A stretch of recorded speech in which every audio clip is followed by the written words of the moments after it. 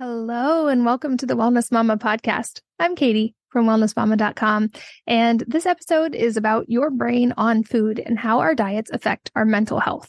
And I'm here with someone who Michelin star chef David Bouley described as the world's first triple threat in the food and medicine space.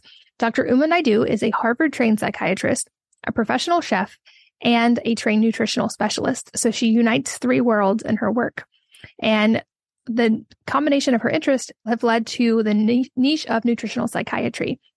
She's also the best-selling author of This Is Your Brain on Food and her new book, Calm Your Mind with Food. And in this particular episode, we go deep on how much food affects mental health. We all know that food affects our bodies, but she explains the science of how it really impacts our mental health as well, including things like how the vast majority of our serotonin is produced and lives in our gut. And so changing our focus to improving our mental health through food can be highly effective and especially important for our kids' developing brains. So without any further wait, let's jump in and join Dr. Uma Naidoo. Dr. Uma, welcome. Thank you so much for being here. Katie, thank you so much for having me. I've been so excited to be on your great podcast. Well, I'm very excited to chat with you as well. It's not every day I get to talk to you. I believe you were called a triple threat of being a psychiatrist, a chef, and a nutritional therapist as well. So you have quite the wide-ranging expertise. And I think especially relevant to a lot of our moms who are listening, because moms are the ones making a lot of the nutritional choices for families. And I think that's a perfect diving in point, actually. You have a very popular book, and I want to make sure we get into some of the things you talk about, the idea of your brain on food.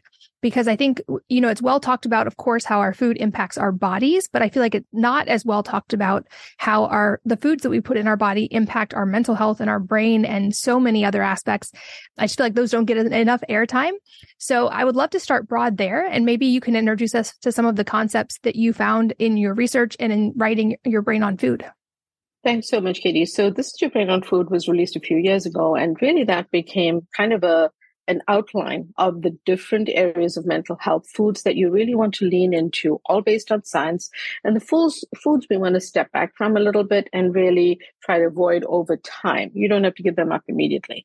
And it's divided into conditions so that if someone has depression in the family, maybe a friend has anxiety, you could look at the different conditions. Then there are recipes at the back, which are not meant to be fancy, just easy, tasty brain foods.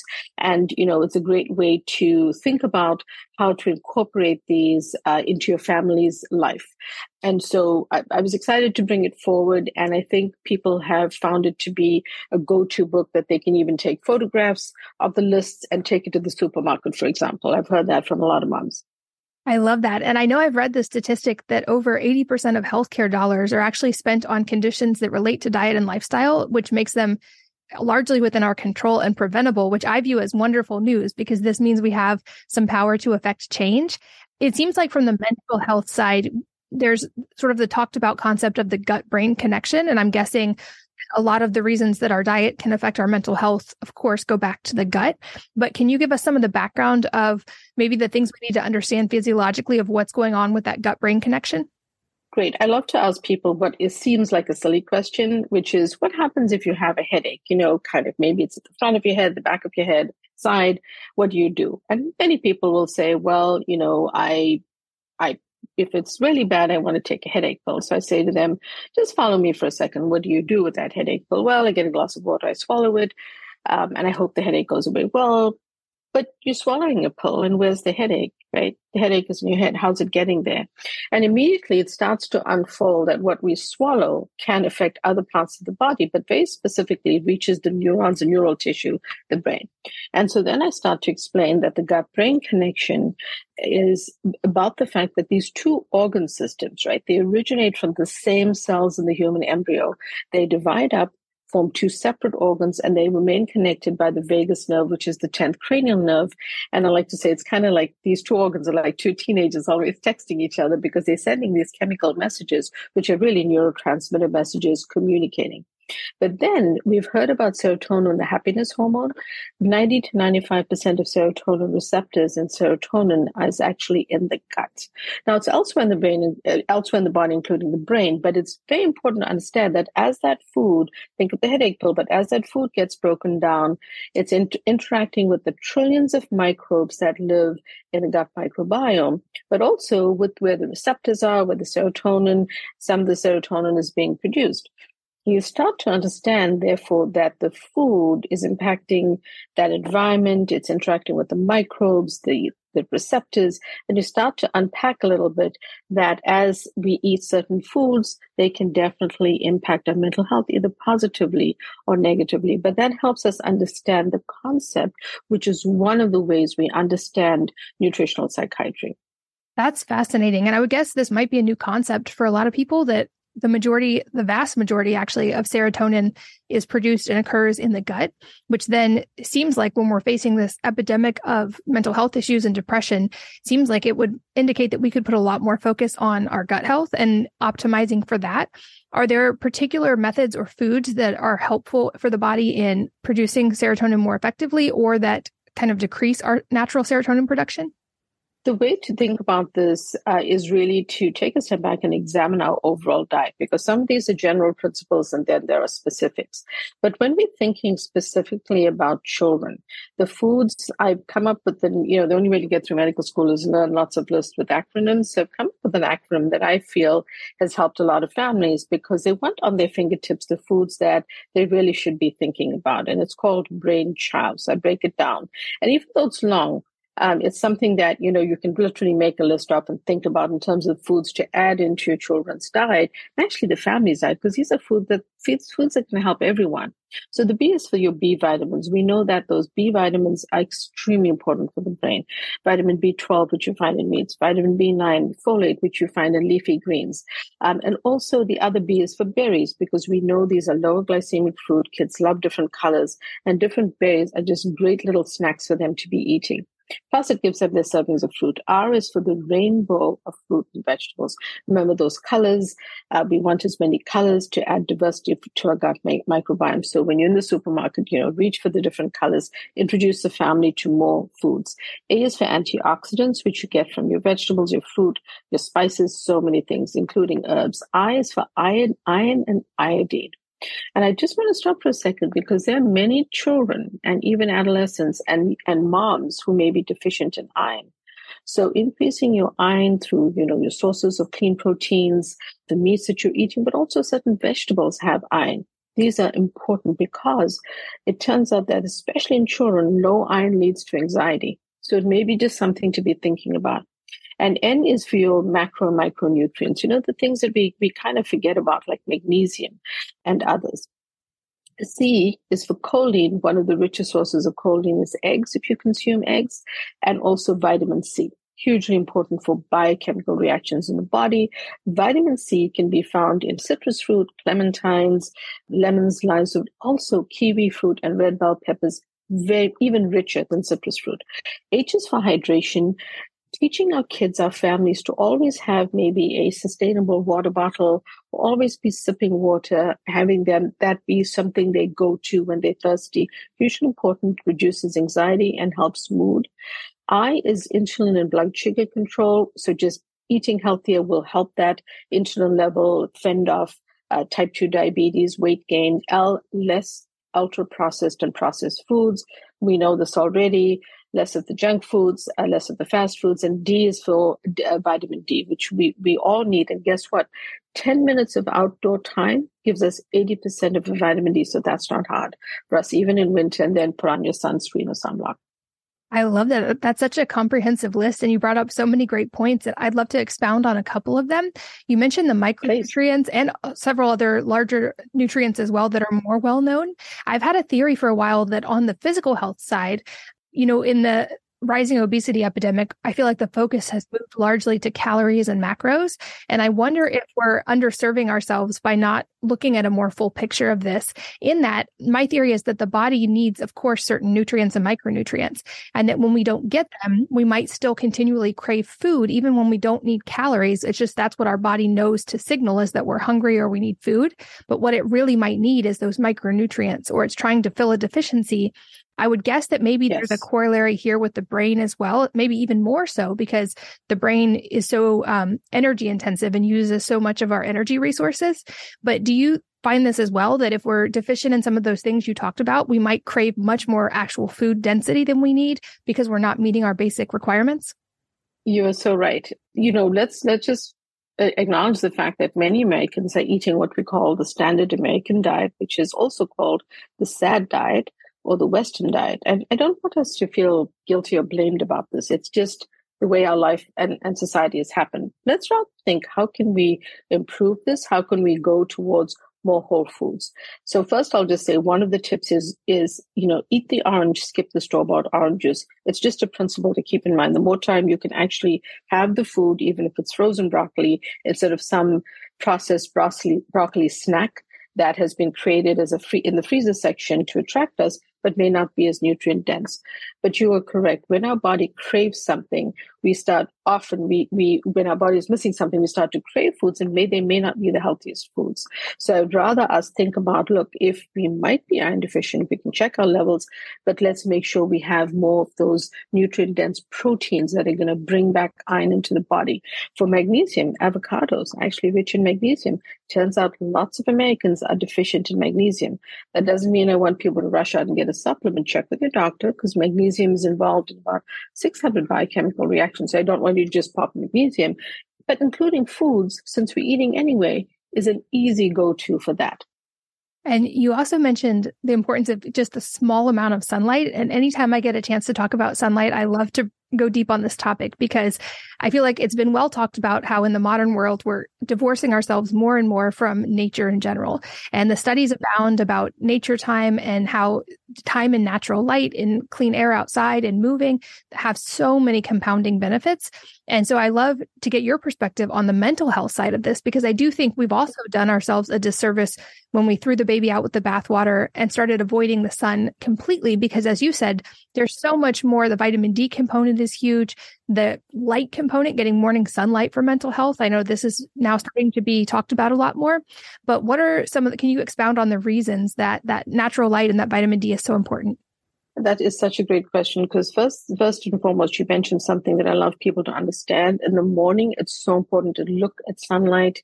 If you can spend a moment outdoors, let your skin, your body, your eyes take in the light, because that helps with our different hormone levels. It helps wake us up, helps get us ready for the day.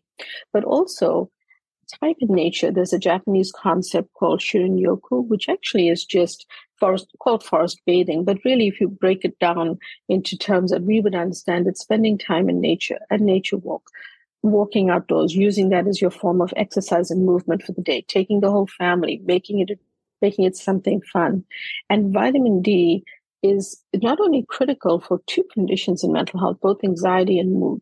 So just spending that time before we put on our sunscreen, because, we don't want to demonize the sun, as you pointed out. The sun is important for things like the manufacture and the kind of conversion of vitamin D in our body. So I'm saying, 10 to 15 minutes before we put on sunscreen or sunblock, depending on what you use, is great for the kids. It's great for everyone in the family. And then, be cautious about the sun. But it's going to produce a function. If you do it consistently, just that fresh air, being outdoors is very calming. It's healthy for all of us in so many ways, and it is very important in mental health.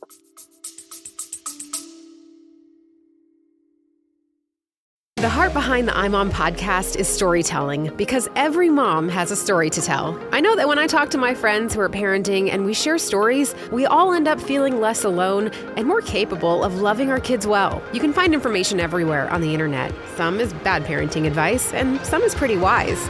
We like to think there's a lot of wisdom on imom.com, and when you combine that signature wisdom with a great story, It brings parenting to life. We want a mom who's listening to see herself and her kids in these stories and rest in the confidence that she is the perfect mom for her kids. Check out the I'm On podcast with new episodes every Monday. And another area I feel like maybe the US could learn a lot from the rest of the world in, you touched on herbs and spices being a great nutritional source. And I know that they also can have sort of almost therapeutic benefits beyond their basic nutritional benefits. I feel like a lot of other cultures do much better on average on incorporating more herbs and spices into their cooking, or at least a wider range of herbs and spices. But can you give us some examples of particular herbs or spices that have benefits and maybe even ways we can incorporate them more easily? Yes, start off with one that not everyone uses, but I'm going to tell you simple ways to use them very quickly. Turmeric with a pinch of black pepper. It's a bright yellow spice, and it is activated. The active ingredient is made more bioavailable and activated by piperine from black pepper. So if you're using turmeric, squeeze in a couple of grams of black pepper to it and use it that way. Add it to a soup, a smoothie, or tea to start if you don't cook with it, but it's easily used in roasted vegetables and other things. But be careful because it does stain clothes and countertops, but very powerful antioxidant and anti-inflammatory properties, has benefits in conditions like anxiety, mood, and more. Others that we work with more frequently are things like parsley, thyme, mint. Some of those actually contain a powerful antioxidant, luteolin, including Mexican oregano and mixed red peppers, or mixed sweet peppers. They contain this antioxidant that helps clear brain fog or helps kind of lower the level of brain fog, something that many people are struggling with these days. So just adding in those herbs and spices are great. Then one of the things I think is super refreshing are refreshing teas and calming teas, things like a mint tea with lemon, a lavender tea. You know, we tend to associate lavender with only a spa experience or an oil. It actually can be made into a tea. I love to put a sprig of mint and a piece of lemon. It's very uplifting in the afternoon. I also like green tea. It gives me more of an energy lift in the afternoon rather than that jittery feeling you get if you have one too many cups of coffee. So these are good things for us to try. And although chamomile tea is a great one for calming the mind, I will just say that if you're pregnant, chamomile tea is something you want to talk to your OB about, because there are a couple of case reports and studies that showed there was an issue with maybe some preterm labor. So although it is good for calming yourself, if you're pregnant, just speak to your OB about that. You also mentioned choline, which of course eggs are one of the richest dietary sources, but I would love to expound on choline, especially for kids and developing brains, because for me, what opened my eyes to the idea of choline was that when I was going through my autoimmune journey for a while, I was needing to avoid eggs because I was reacting to them. And I didn't even think about it, but I realized I was becoming deficient in choline. And when working with my doctor, I added choline supplements in the short term. And I was amazed. It felt like my brain turned on, like a light went back on in my brain when I started getting choline. So I always think for kids, especially with developing brains, this seems like a really important one. But what do we need to know about choline? Great question. I'm so glad that you had that. I'm not glad you were sick, but I'm so glad you found your way to recovery through that, because there is a place for supplementation, say that we can't consume a certain food or we have a food intolerance or allergy. So choline has a critical role in neurotransmitter function because of its impact on a substance called acetylcholine. And we've heard about things like dopamine. It also affects dopaminergic function. So basically, one of the things we want to do is really lean into sources of choline. If you have low choline, you might have low energy levels, you may be fatigued, have memory loss, some problems with learning, muscle aches, may experience nerve damage, and also mood changes. So one of the things we want to do is think about adding this in on a regular basis to our diet. And a rich source of these are eggs. If possible, maybe try for pastured eggs, because, we not everyone eats eggs, but if you do, that may be one option.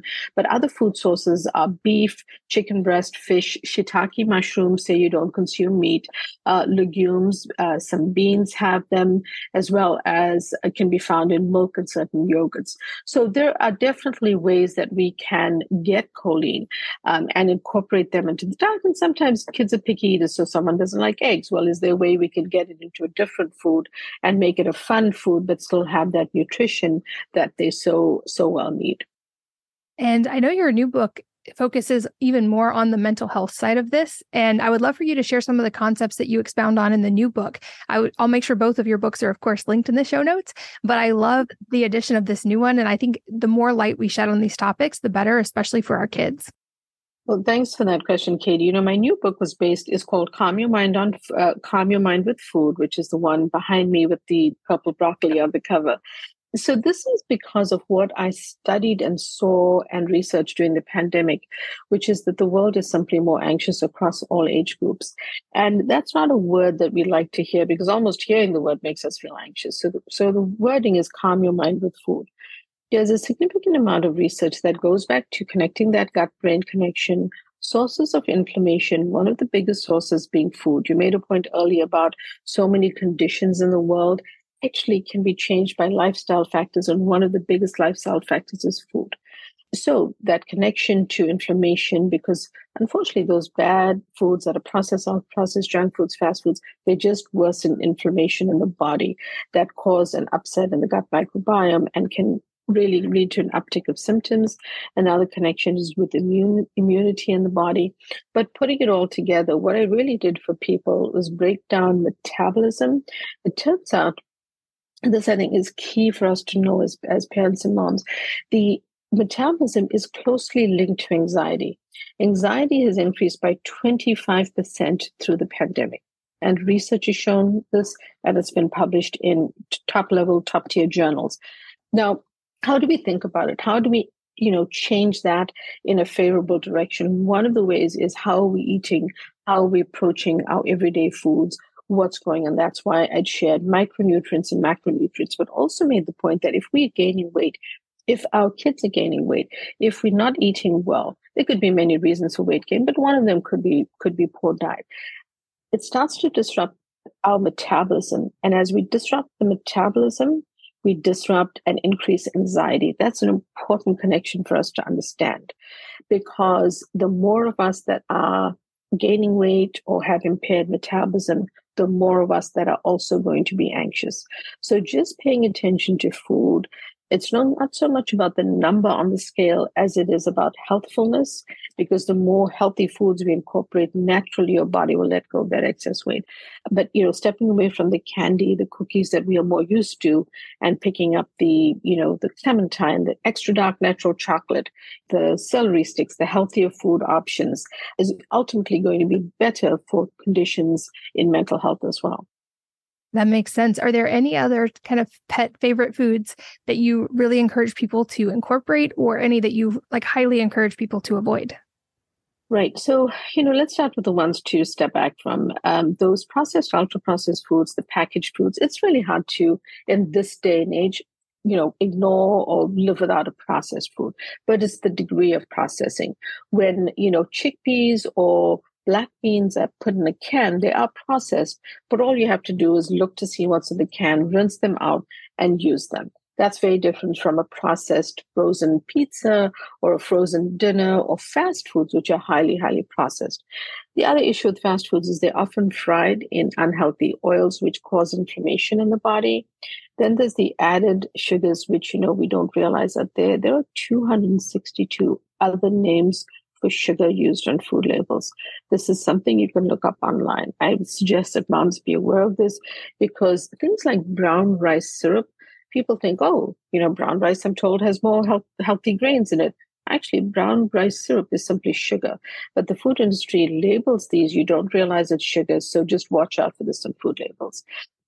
And then also savory foods like ketchup, pasta sauces, salad dressings have a lot of added sugar that we don't realize. Another one is artificial sweeteners. So getting the diet sodas and things like that, or the even sports beverages that are labeled no sugar, they might have a bunch of artificial sweeteners in them that are not good for our body. So those are some big groups. And then the wrong types of fats, meaning the trans fats, hydrogenated oils, store-bought baked goods that are on the shelf and you buy them this week or next week, they're still there.